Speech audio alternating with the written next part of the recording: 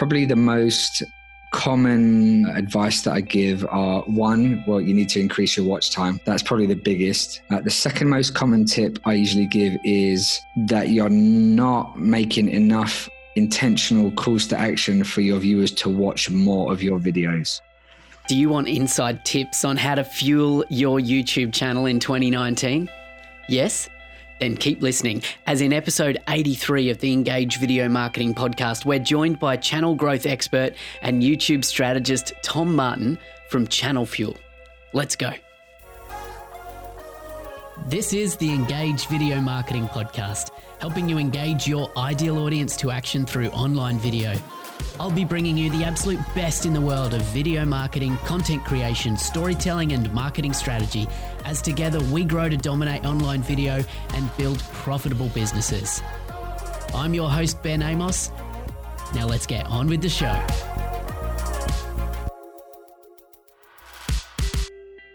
And welcome back to another episode of the Engage Video Marketing Podcast, where we dive deep into the world of effective video marketing to attract your tribe and grow your business. And today, it's all about YouTube.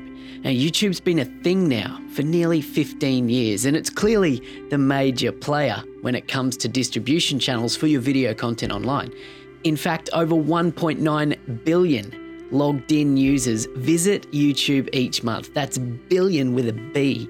And every day people watch over 1 billion hours of video. Yep, another B. It's crazy, right? So as a business, how can we tap into the power and reach of YouTube to effectively grow our business, which is what we're all trying to do, right?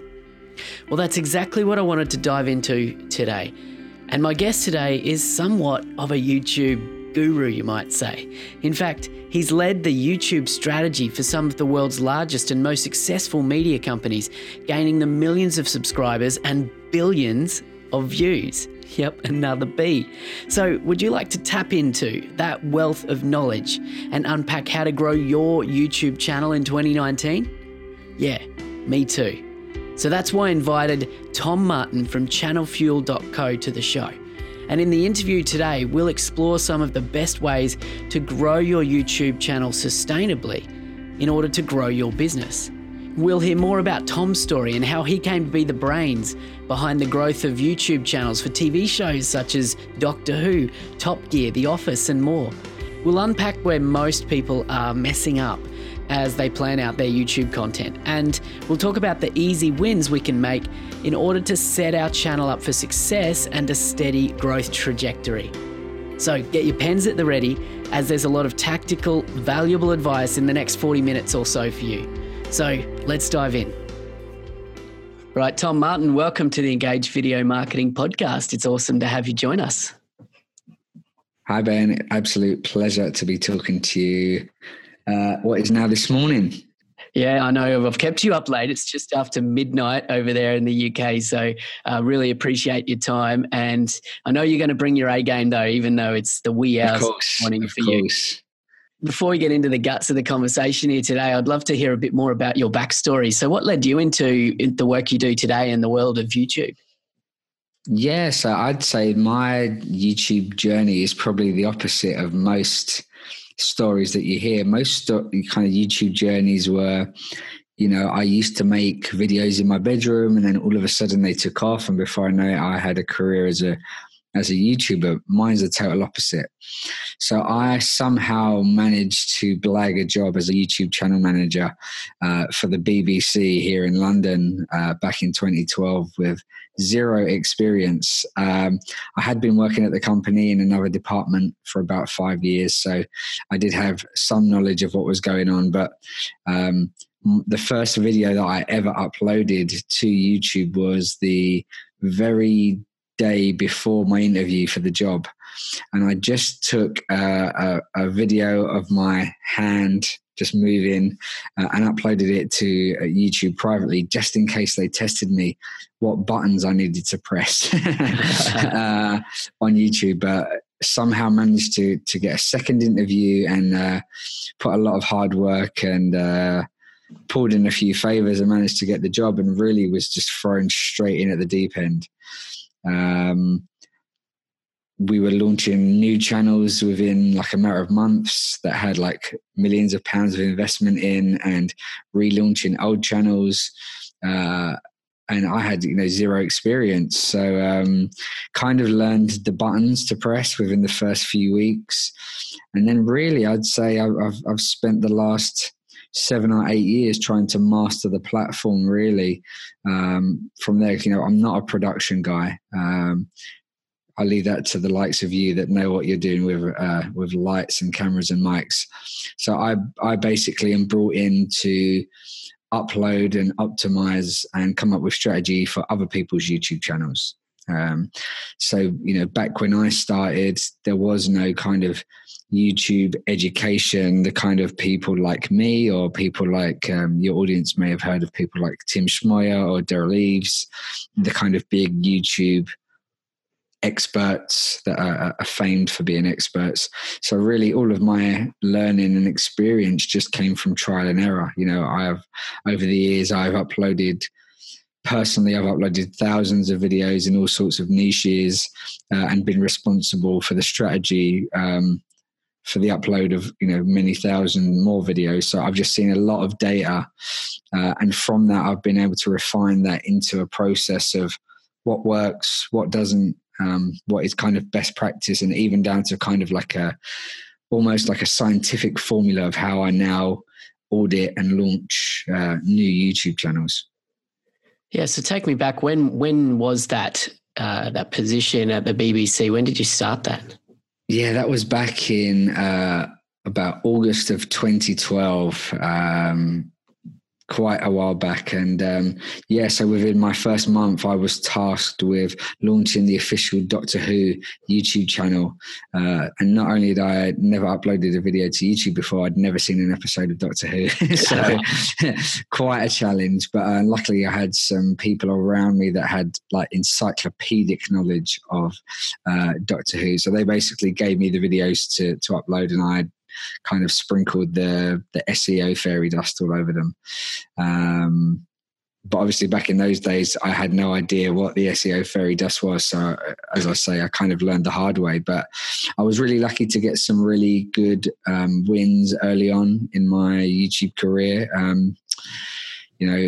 Within my first 12 months, I took the official Top Gear YouTube channel from around 750,000 subscribers to 3 million in just 12 months. So that was I was a bit of a golden boy in the office for a little while, and then managed to get a few other channels launched. Official Sherlock channel we got launched, and we got that to 250,000 subscribers in just a matter of months. That was really flying high at the time.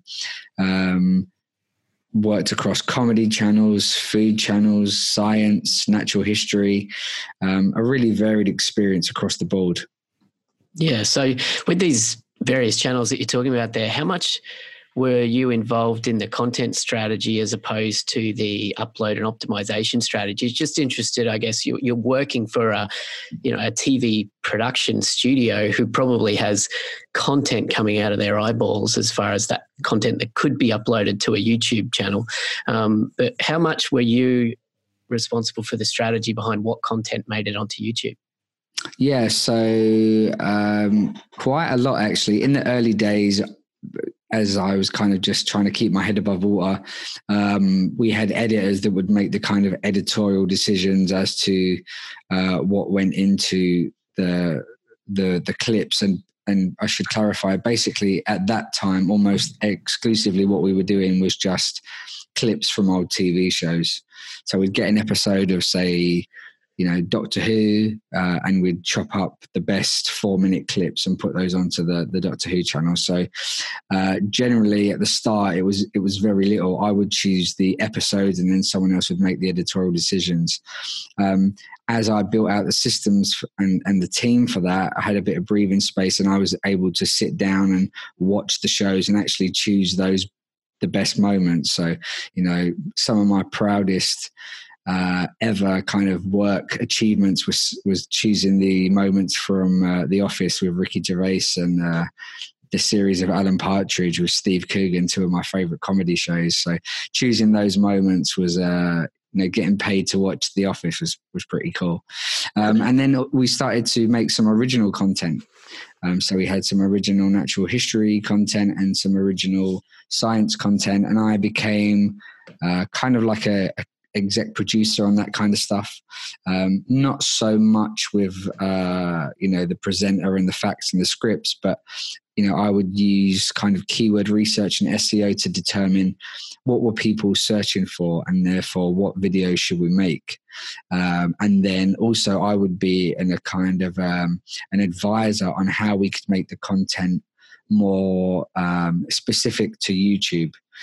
So making sure that presenters were looking straight down the camera as opposed to, side angles and stuff like that.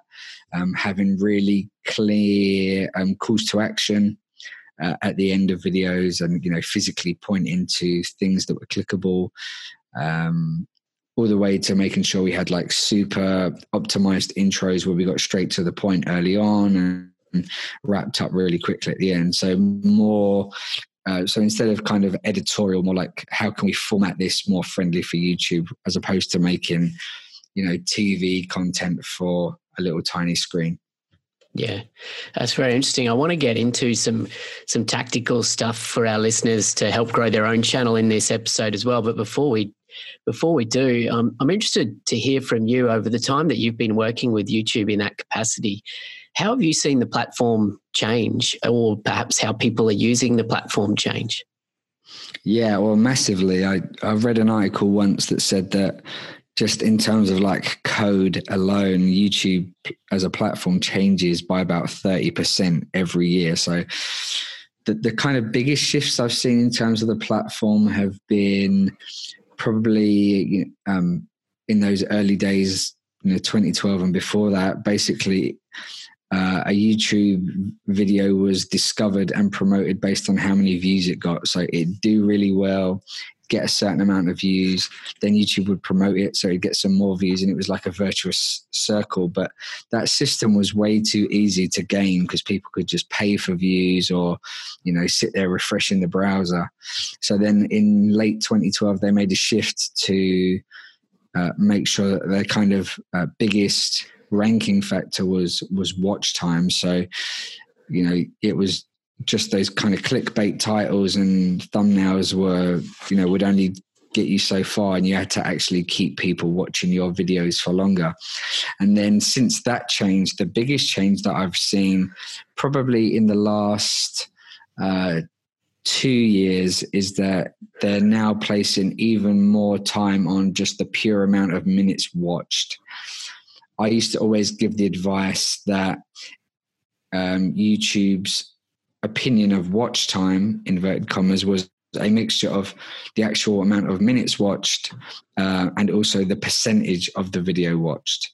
So I used to say maybe, if people were watching 50% of a 10-minute video, it may be less valuable than someone that watches 100% of a 4-minute video.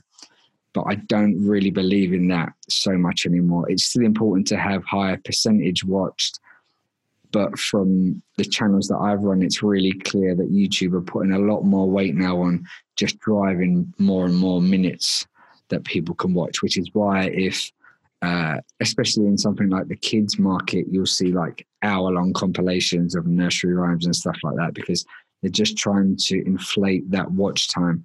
People doing like 5-hour-long live streams just to get their watch minutes up. And you have to be careful, because if you try to inflate it artificially, then you're just going to lose viewers because you're making bad content. So but that's probably that's definitely the biggest change. And then in terms of how users are viewing it, definitely it's, how many people are watching on mobile.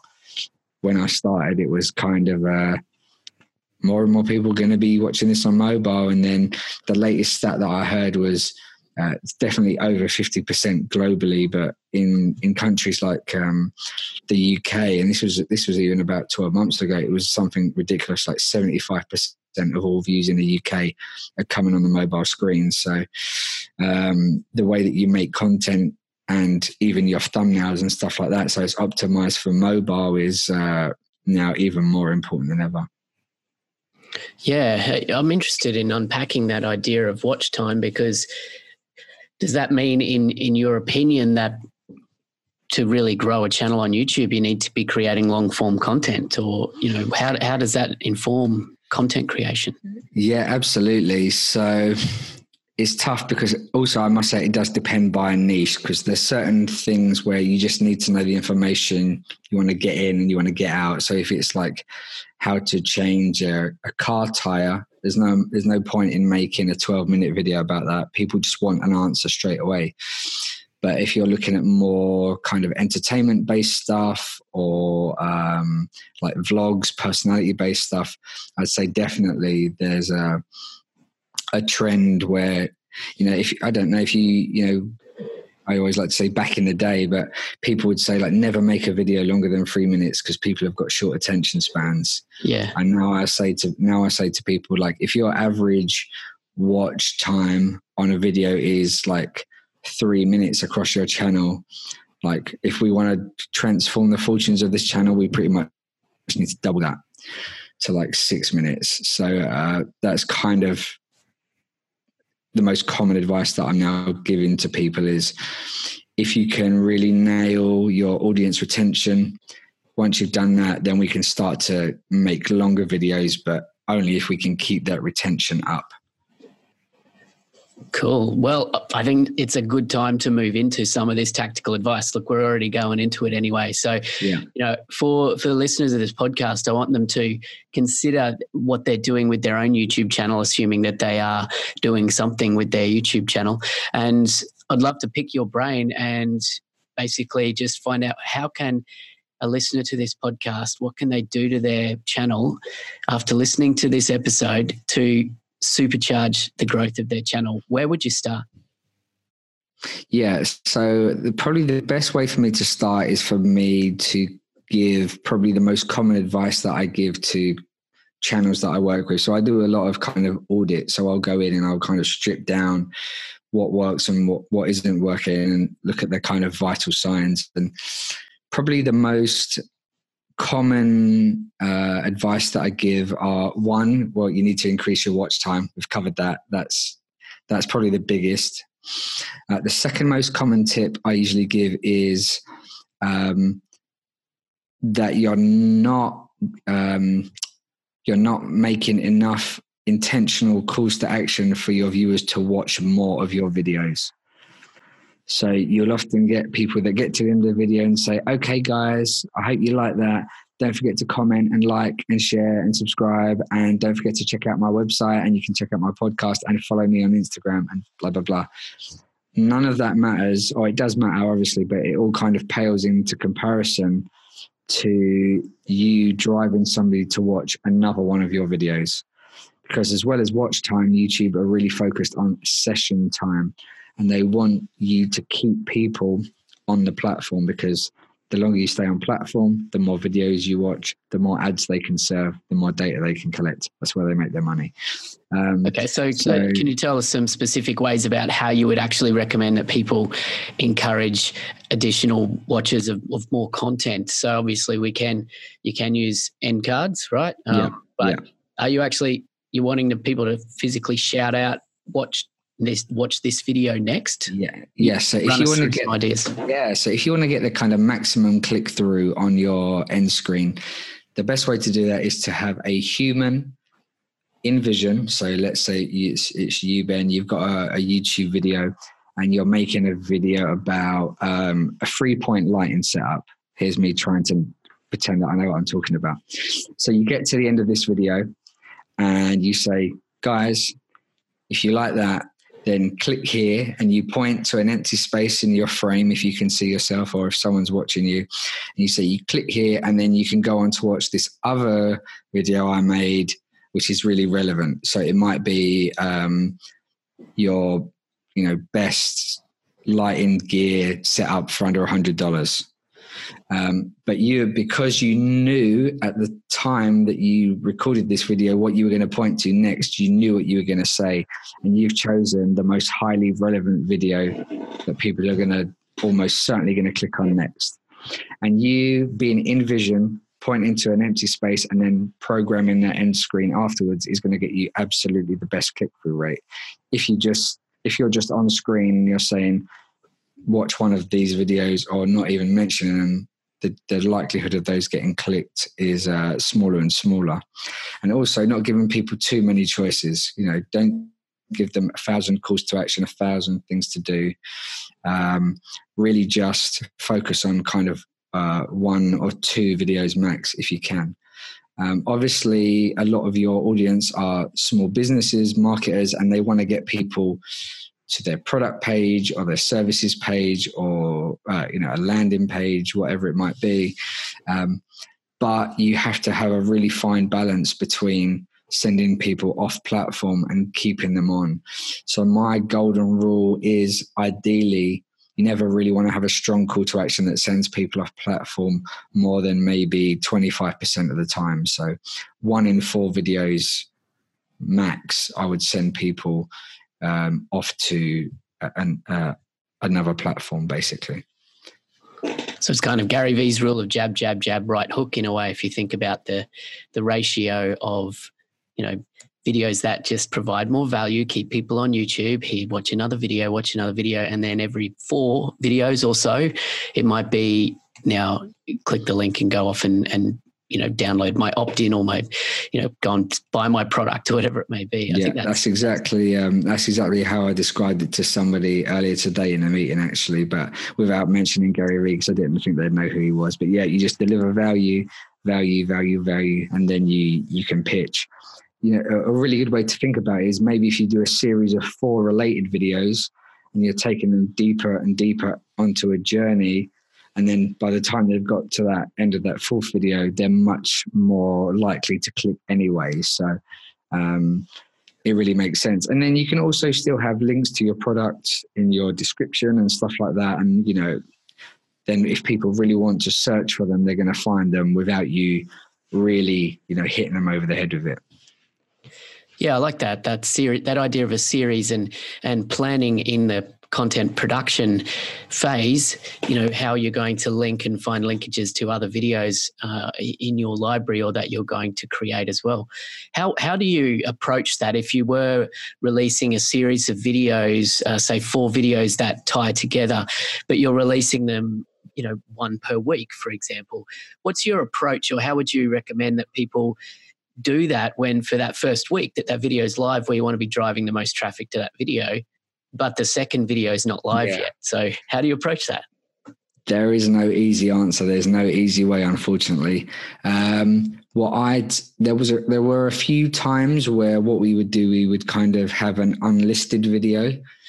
So it wasn't, you couldn't search for it, you couldn't find it, but we would put it in the end screen and you could click on it from the end screen only as a kind of bonus for people that were kind of early watchers. But we soon realized that having videos unlisted before they went public was actually really harming the kind of momentum of the video once it went public. So we stopped doing that. So what I started to do instead was have a piece of text on screen that would say, so I'd point to it and then it would say coming next week. And then when I put the end screen on, when the video came next week, it would cover up the text. Right. Yeah, there you go. That works. Yeah. Unfortunately, though, they are kind of left unsatisfied because they can't get to the next video in the series. But hopefully they'll subscribe and they'll come back next week and you'll leave them really wanting more. But yeah, there's no real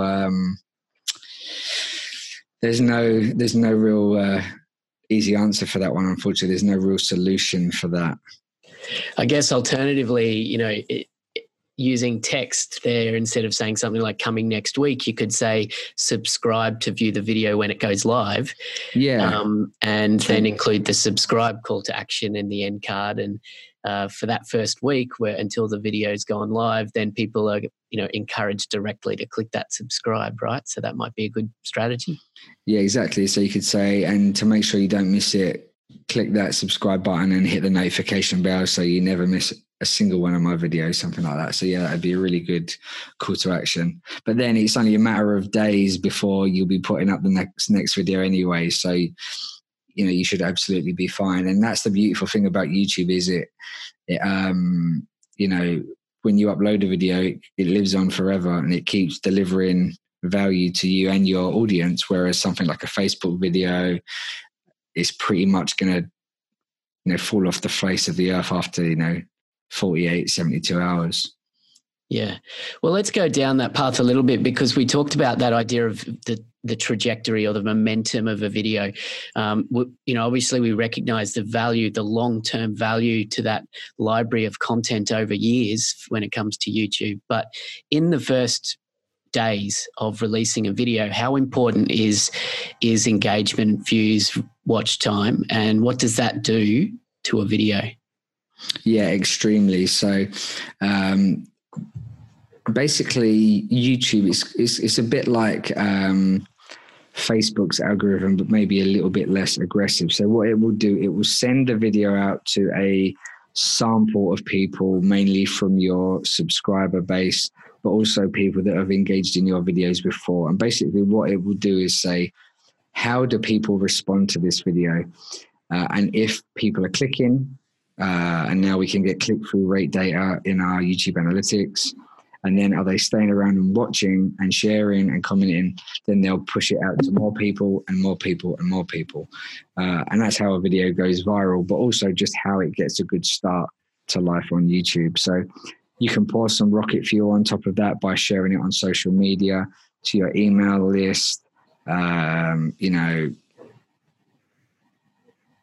however, in forums and however you're going to promote anything that you do in the world. Paid media, perhaps.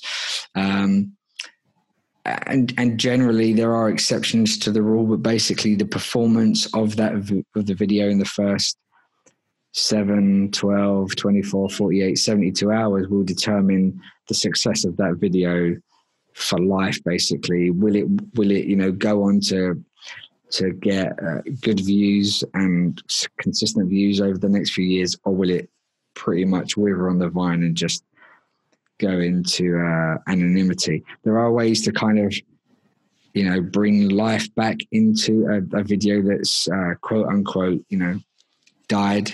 You can give it a fresh thumbnail, a fresh title. That often helps. I've seen that have like really crazy results.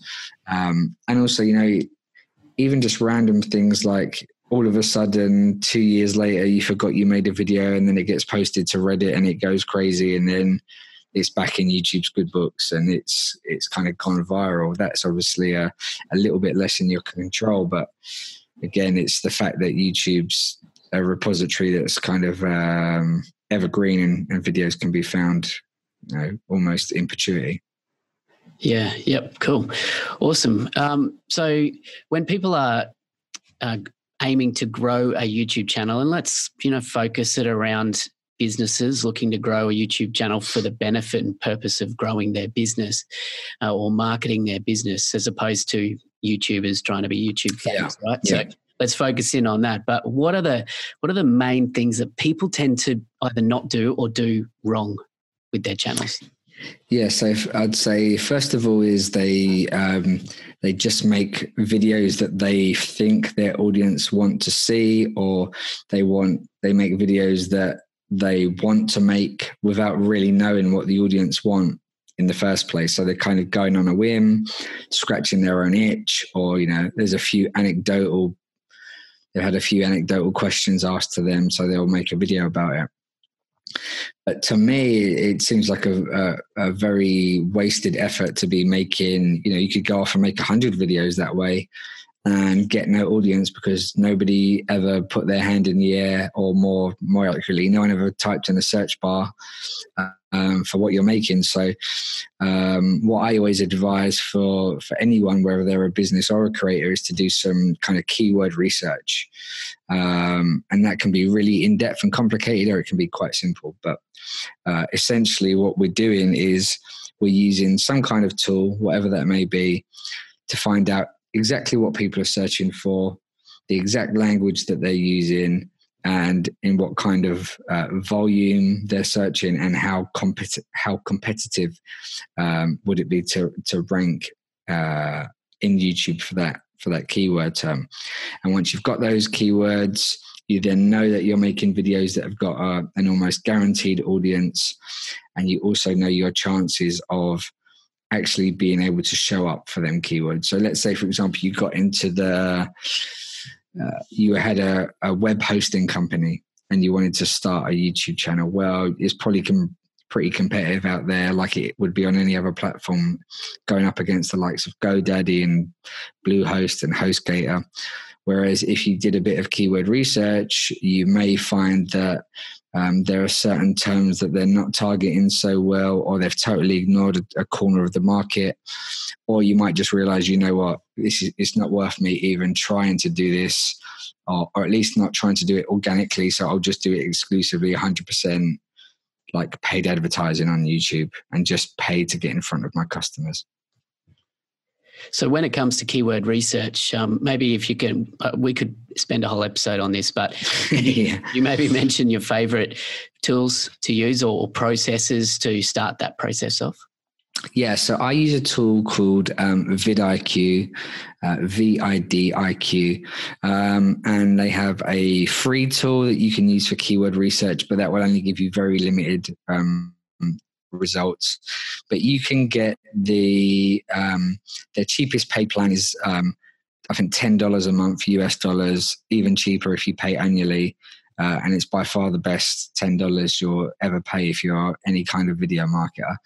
And basically, just like a Google search bar, they've got a keyword tool. You just type in like a seed keyword. So you might put in web hosting, and that will spit back how many people are searching for the term web hosting, how competitive it is, and how likely you are, like how good of an opportunity is it overall. Not only will it spit back that exact phrase that you've typed in, it will spit back a whole list of related keywords. So it might be stuff like how to install WordPress. Do I need web hosting? What is web hosting? So you're getting not only a whole list of potential content ideas that you know people are searching for, but you know exactly what language they're using, so you can optimize for that, and you know how competitive it is or not. Yeah, cool. vidIQ is awesome. We use vidIQ here. Another alternative is TubeBuddy, another one. And then you've got Google Keyword Planner as well, which some people recommend as well. So there are multiple options, but that's good to understand that process. But we won't spend too long on that because I want to unpack a couple more mistakes that people are making. So mistake number one, you said, is people are creating content without doing their research first about what people are actually searching for. Are there other mistakes that are pretty common? Yeah. So related to keyword research is they don't have kind of structured or consistent metadata. So they make a video. It's about, let's just keep going with a web hosting analogy because I've got it in my head now. So they make a video about how to install WordPress. They just call the video how to install WordPress, a very short description that maybe mentions WordPress. And then in the tags, they'll just put like WordPress, how to install WordPress, and a few other tags that they've just thought of at that moment in time. The problem with that is you are not, how do I put this succinctly? Tags and metadata work very differently now than they did back in 2012. Back in 2012, you could just fill up the box with relevant tags to that video, and you had a very good chance, if you had a half-decent channel and a half-decent video, that was going to show up in search. It's a lot more difficult now. So what I always suggest is that you have a very structured system of consistent metadata across your entire channel. And the reason behind that is what we're trying to do is we're trying to engineer relationships between our own videos so that YouTube is much more likely to suggest us in that suggested sidebar down the side, because search is really great for initial growth and initial discoverability, but for a long-term obtainable and sustainable views, that suggested sidebar is really going to be the difference between the life or death of a channel. So if you're only taking up a few of those spots in the suggested sidebar, then there's something going wrong somewhere. And I think that by implementing a really structured system where you have very similar chunks of metadata across your videos, and again, we could speak about this for hours, then you're just helping YouTube to realize that your videos are highly related to each other. So if somebody watches one, they're much more likely to suggest another 8, 9, 10 videos. Cool. So specifically, what does that look like? Is it a matter of using a unique tag in all your videos, like your business name, for example, or what do you actually do to get that relationship between your videos strong? Okay, so I'll try and keep this as brief as I can. So basically, I look at it as a 3-layered system. So we have basically metadata that relates to the entire channel, metadata that relates to the category of video that you're making, and then metadata that relates just specifically to that video. So like you say, at the channel level, we may have like the channel name, the business name, and then the really high broad terms like web hosting or WordPress hosting. And then then what I would say, then you would break down your content into categories or buckets. So you might have like how-to videos or review videos or frequently asked question videos or sales videos. And then for each of those categories, you'd have another chunk or selection of metadata that you would use for every video that appears in that category. And then on top of that, you'd have metadata that is only specific to that video. So for example, trying not to get too theoretical, but for every video you would have channel level metadata in your tags, titles, and descriptions. You'd have category level metadata in your tags, titles, and descriptions, and you'd have video specific metadata in your tags, titles, and descriptions. So if you can think about your whole entire channel, let's say you got 1,000 videos, you'd have all 1,000 videos would have that same video, that same channel specific metadata.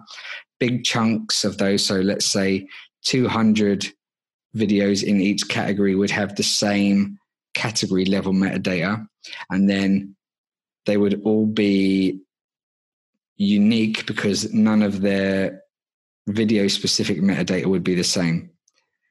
Yeah. So there'd be big chunks of videos that had 60, 40, 80% of metadata that was identical and only separated by the video specific stuff. And so what we're doing here is we're just getting YouTube to say, oh, wait, people like this video, and here are another 20 videos that are from the same channel based on the same category. So we'll send them over there. And that's what we're trying to do in the long term. And I've seen that have some incredible results. Excellent. And just to clarify as well, this is something that you can do historically, right? So you can change this metadata as you're reviewing and auditing your channel. Is that what you recommend? Yep. So I always recommend that people go back and clean up old metadata or add to it if it's a bit empty, or clean it up if it's a little bit bloated, and structure it as much as possible. One question that I always get, and I'm sure it was probably going to be your next question, is there a risk if you've got a well-performing video that you could actually harm it?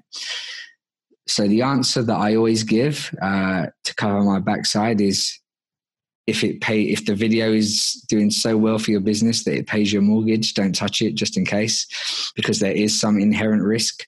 But I personally haven't seen negative results of doing this, and I've gone back and changed videos that were actually getting hundreds of thousands of views, if not millions of views a month, and there was no negative change. But if you are particularly risk averse, or there are certain videos that are kind of the lifeblood of your channel or your business, then maybe don't touch them, just in case. But generally, I think the system works best when it's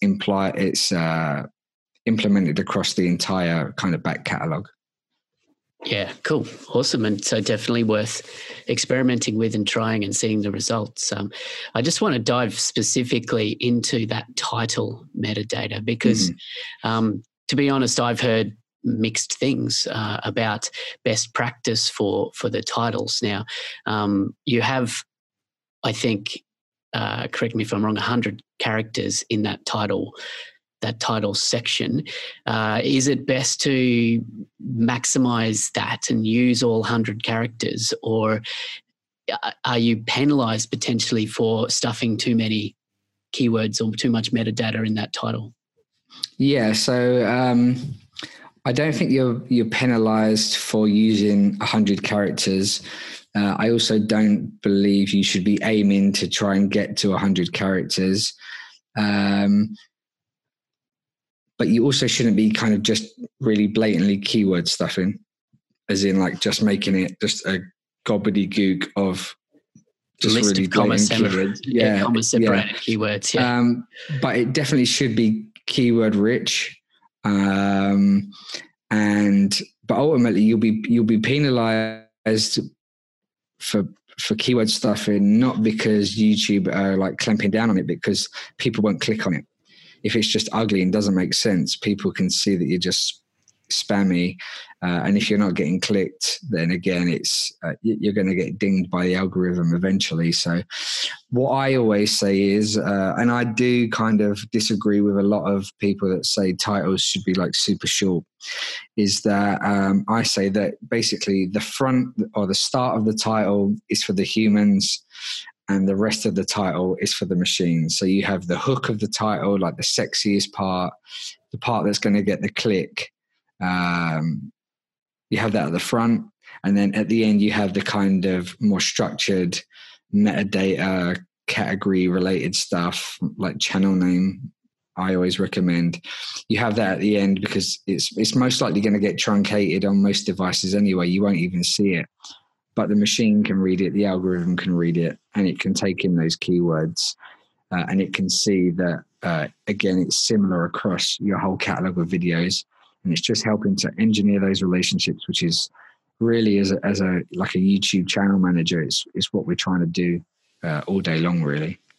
Yeah, that's excellent. And I always talk about the idea of audience optimization before algorithm optimization, which is the same thing. Like if you're providing a poor experience for the intended audience and it's not encouraging them to click play, to continue watching, then the best algorithm optimization you could do is not going to work anyway, right? Yeah, absolutely. Optimization is not a silver bullet or magic cure for bad videos. It is a multiplier of quality. So if you've got a great video, it can really like make it skyrocket. It can make average videos perform pretty amazing.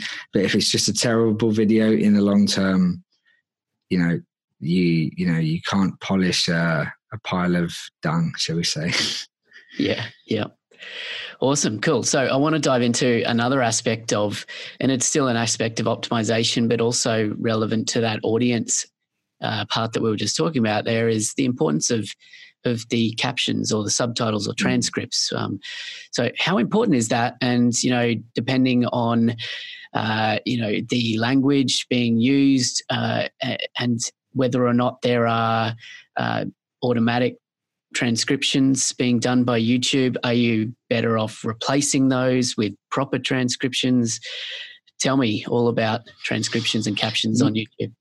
Yeah, so I've heard it said, not by YouTube, by just general people in the industry, that uploading a caption file can maybe give you an uplift of about 5% of views. Now, I've got no idea where that comes from originally, how scientific that is, and I've never seen evidence that could prove that.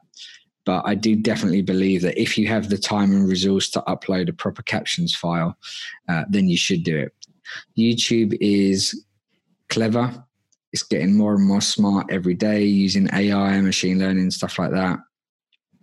Its recognition skills are getting better, but it's still not totally accurate when it comes to reading, in inverted commas, what you're saying in the video.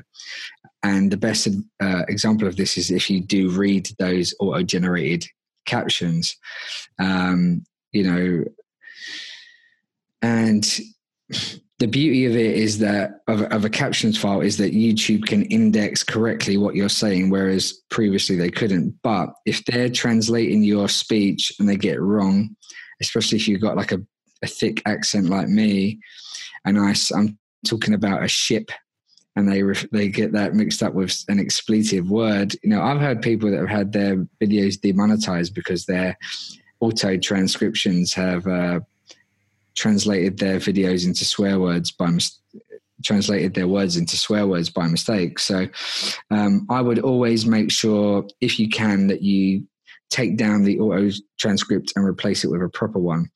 A really good hack for this is to actually download the auto transcript and just fix that rather than starting from scratch. You can do it in, like, depending on the length of the video, you can do it in just a matter of minutes rather than trying to transcribe your video from scratch. And then also it has the added benefit of, you know, a lot of people now are watching in public places, at work, where they maybe can't hear the audio so well, but they can still enjoy it. Of course, the accessibility features of people that are hard of hearing or totally deaf, and then putting it into other languages as well. So there's a big advantage is there are a lot of people that watch YouTube videos to help them learn English. So they put the subtitles on to help them understand what people are saying. And then if you can put foreign language subtitles in, then you're opening yourself up to a whole new audience who previously couldn't watch your videos. But that's a whole nother level of effort and resource and money. So yeah, you kind of have to weigh up whether it's worth your time. If you happen to speak a couple of languages, then that probably helps. Yeah, interesting. And just on the YouTube's auto transcribe feature, I mean, I've seen it improve significantly over the last couple of years. But interestingly, it still struggles a lot with Australian accents, probably with British accents too. And I discovered the other day, uploading a video that was talking about Facebook and LinkedIn, that for some reason the auto transcribe just does not recognize those two words. I don't know if that's deliberate. Yeah. Every time I mention those two words, it got it completely wrong. So I don't know. I think there's a bit of a conspiracy going on there. That's so. YouTube thinks they're swear words. Yeah, probably. One thing actually, while we're talking about this, that I find very interesting is how Google search results are actually now tapping into YouTube transcripts, whether they be auto transcripts or I guess, your uploaded transcripts, and actually returning some sections of videos in the rich snippets at the top of a search engine results page. Relatively new. Obviously, that's a benefit to uploading a transcript if you can, because you're going to be more accurately ranked, I guess, or indexed by Google's search algorithms as well, right? Have you got any experience or anything to comment on there? Yeah, I must say I wasn't aware of this until maybe 2 weeks ago. Well, I was aware of the fact that they were indexing transcripts, but to go to another level now where they've got the, like Google Brain working to be able to see and digest the content of images a bit better, they're now also showing rich snippets based on images. So it can find somewhere in a video by image what you're looking for. I can't remember what the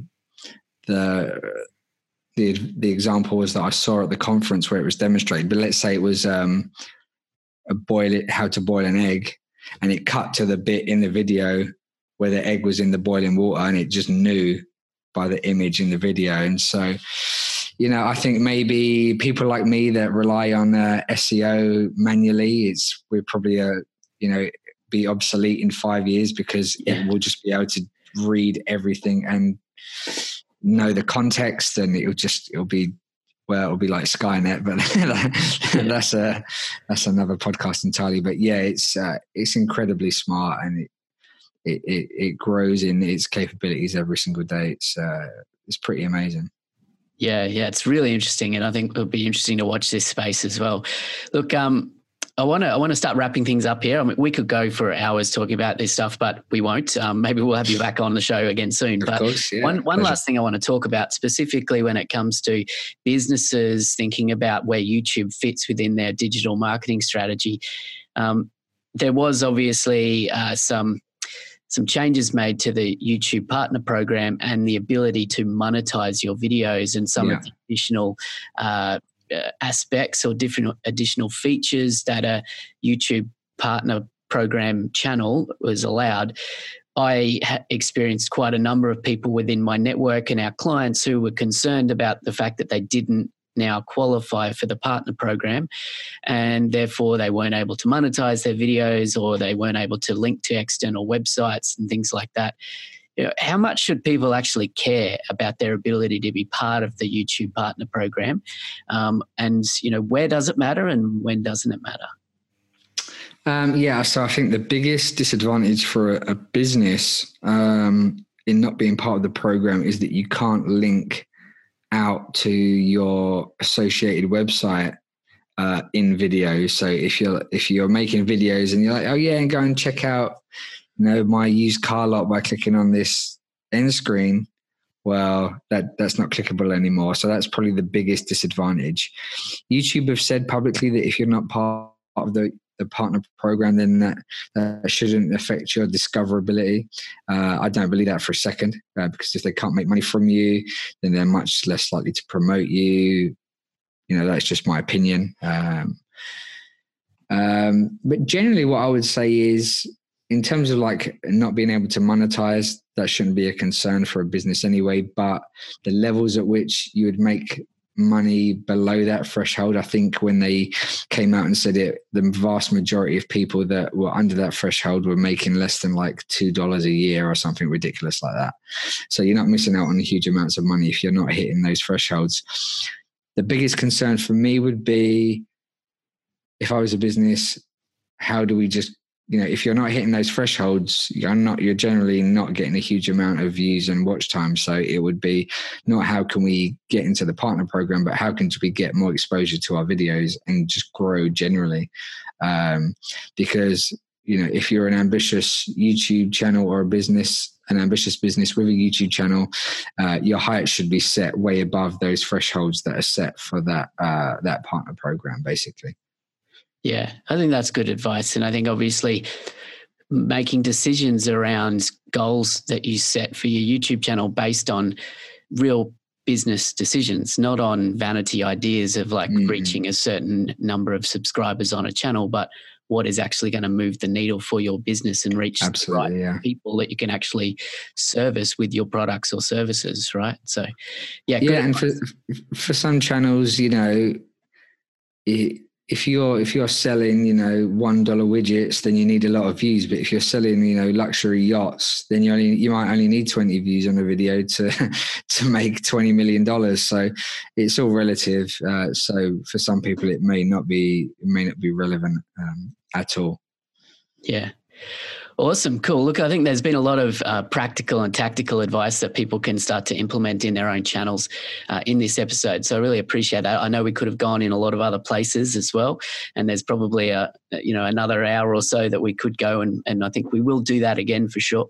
But for now, if people are interested in finding out more about you and what you're doing now, and perhaps even using some of your help in order to get some clarity on their own YouTube channel, where can people go and what should they do? Yeah, so you can find my new business channelfuel.co. That's channelfuel.co. And that's where I have like my professional services business. If you just wanted to kind of really just get started with the basics, I've got a pretty cheap ebook, which basically covers how I run my YouTube channels from all types of optimization. It's how I teach my teams. And you can find that at optimizationebook.com, and that will redirect you to your local Amazon store to be able to buy that. Excellent. We'll have the links to all of that in the show notes, guys. So head on over and check out what Tom has to offer and get his help. I think you won't go wrong. So look, Tom, I appreciate you staying up late for us. I know it's nearing on 1 o'clock in the morning there for you now. So we'll have to let you go and tuck yourself into bed. But yeah, thanks very much for your time and your wisdom here today. Thanks, Ben. It's been an absolute pleasure. Thanks again to Tom Martin from channelfuel.co for dropping some serious value on us today. Are you itching to dive in now and do a bit of an audit on your YouTube channel? Yeah, me too. In fact, I'm going to go and do that right after I stop recording here today. But let me know what you thought of today's show, and particularly if you'd like me to bring Tom back onto the show. And if so, what do you want to know? What should we focus our next chat on? Hit me up on Insta or Twitter @engage_Ben. And if you enjoyed today's show, I'd seriously love it if you could take a moment to leave a rating and review over on iTunes. It only takes a few minutes, but it means a lot to me, and I thank you for that moment that you're going to share. So that's it for another week, but I'll be back with you again next week, this time with another solo show, as I'll share with you some simple tips to help determine which metrics you should be paying attention to with your videos. So stay tuned.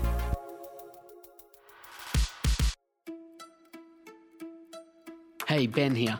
I just want to take a moment to help you out with something. If you, like many of the Engage Video Marketing podcast listeners, are looking for ways to do video for your business better, then keep listening. I've put together a free Foundations video course designed to help you better understand the fundamentals of effective online video strategy for your brand or business. The 3-part video series will step you through the roadmap to ensuring you know what videos to make and why, so you can get started the right way with video for your business. To jump in right now for free, head on over to engagevideomarketing.com/foundations. I can't wait to see you there.